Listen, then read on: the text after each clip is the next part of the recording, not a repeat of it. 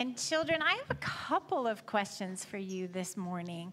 I want to know, we just heard a story from the book of Exodus, and there are two children in this story. We don't get both of their names here, but I wonder if you know them. Who can tell me which children show up in that story? Theo, you want to give me one? Moses is the name of one. And who knows the name of his sister? It's not in this passage. Who knows the name of Moses' sister? Yes, Adela. Miriam, yeah, a name I obviously love. I have a Miriam. So Moses and Miriam in the story. Okay, now this is a question for everybody, grown-ups and kids.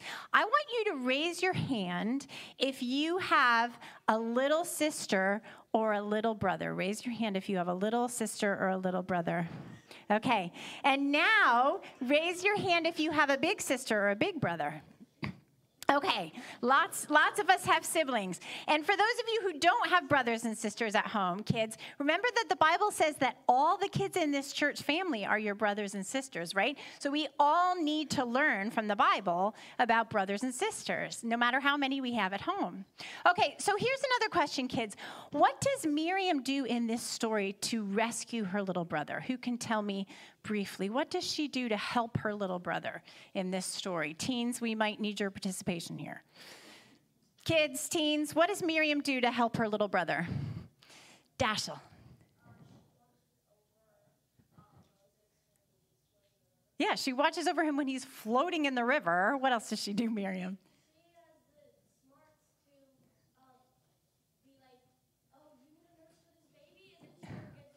Yeah, okay, so she has the smarts to be like, you need a babysitter for this baby? How about I find a Hebrew woman? And then she recruits his own mother. Okay, so what Miriam did here for her brother is really important. It said she stood off to see what would happen to him. She's looking after him. But to understand why it's so important, we have to rewind a little bit to the very first story that the Bible ever tells about brothers.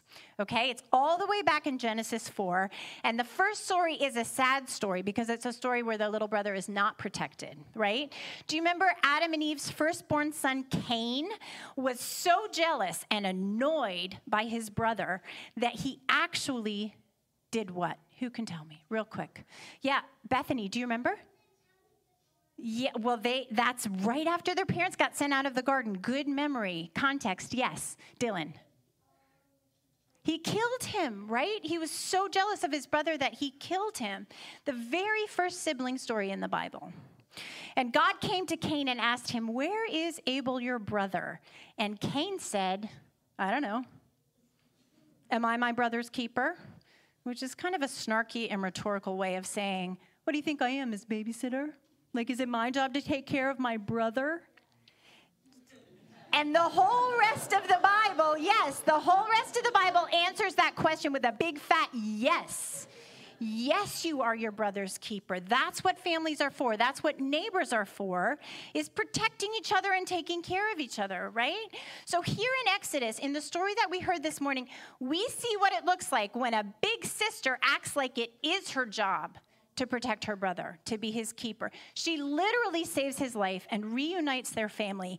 And you know what? When Moses grows up, he actually turns around and he saves Miriam twice. So they took turns protecting each other and rescuing each other. 2 times he rescues her. So I want you to think about your brothers and sisters at home and at church and ask the question, what would it look like if I remembered that it was my job to take care of and protect my brothers and sisters? If I remember that I was a keeper of my brothers and sisters. I want to ask Miss Dana if she'll come and tell us a story quickly of a time that her big sister protected her. Helped her. Okay, got me. All right, so I have a big sister. Her name is Rachel. She lives in Jacksonville. She's about 1.5 years older than me.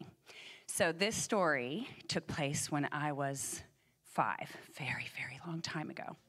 But maybe many of you can relate to this. So when I was in kindergarten, I had to take the bus after school to a daycare center where my mom worked. And how many of you have taken a bus before? How many of you have had a really scary bus driver before? Okay, so our bus driver was terrifying. She was loud and she would threaten all the children.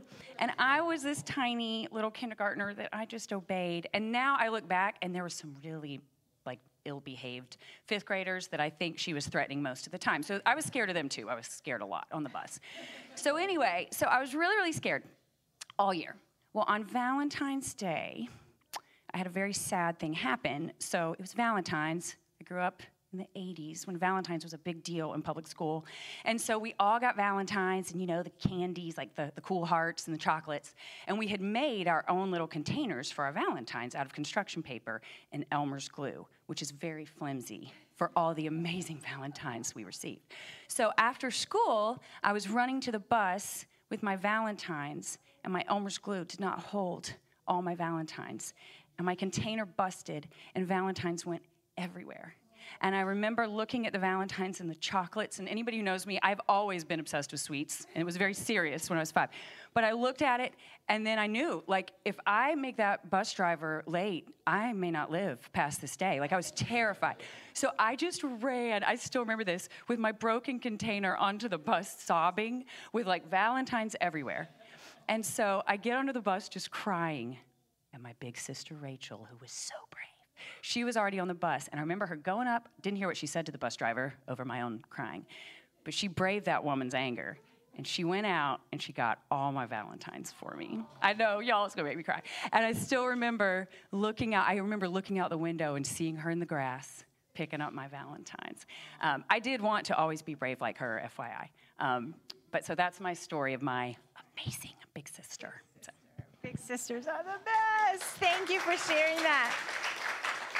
Now, it's actually interesting because brother and sister relationships are some of the hardest relationships we have, right? And the Bible is full of stories of brothers and sisters not getting along, of which I'm sure you can all have your own stories, right? So we need help, actually, to be good brothers and sisters to each other. Who do you think can help us? Who can help us? Jesus. Grace is pointing to him. He was the best big brother ever. Remember, we talked about this a few months ago, that Jesus is the firstborn in God's family. So he's our big brother, and literally he gave his life to protect us and to rescue us, right? So he can help us with the hard job of looking after our brothers and sisters in our families and in his family. And he can forgive us when we do a terrible job, because that happens to all of us, right? So let's ask Jesus' help as we go out this morning to think a little more about this. Lord Jesus, you are the best big brother ever.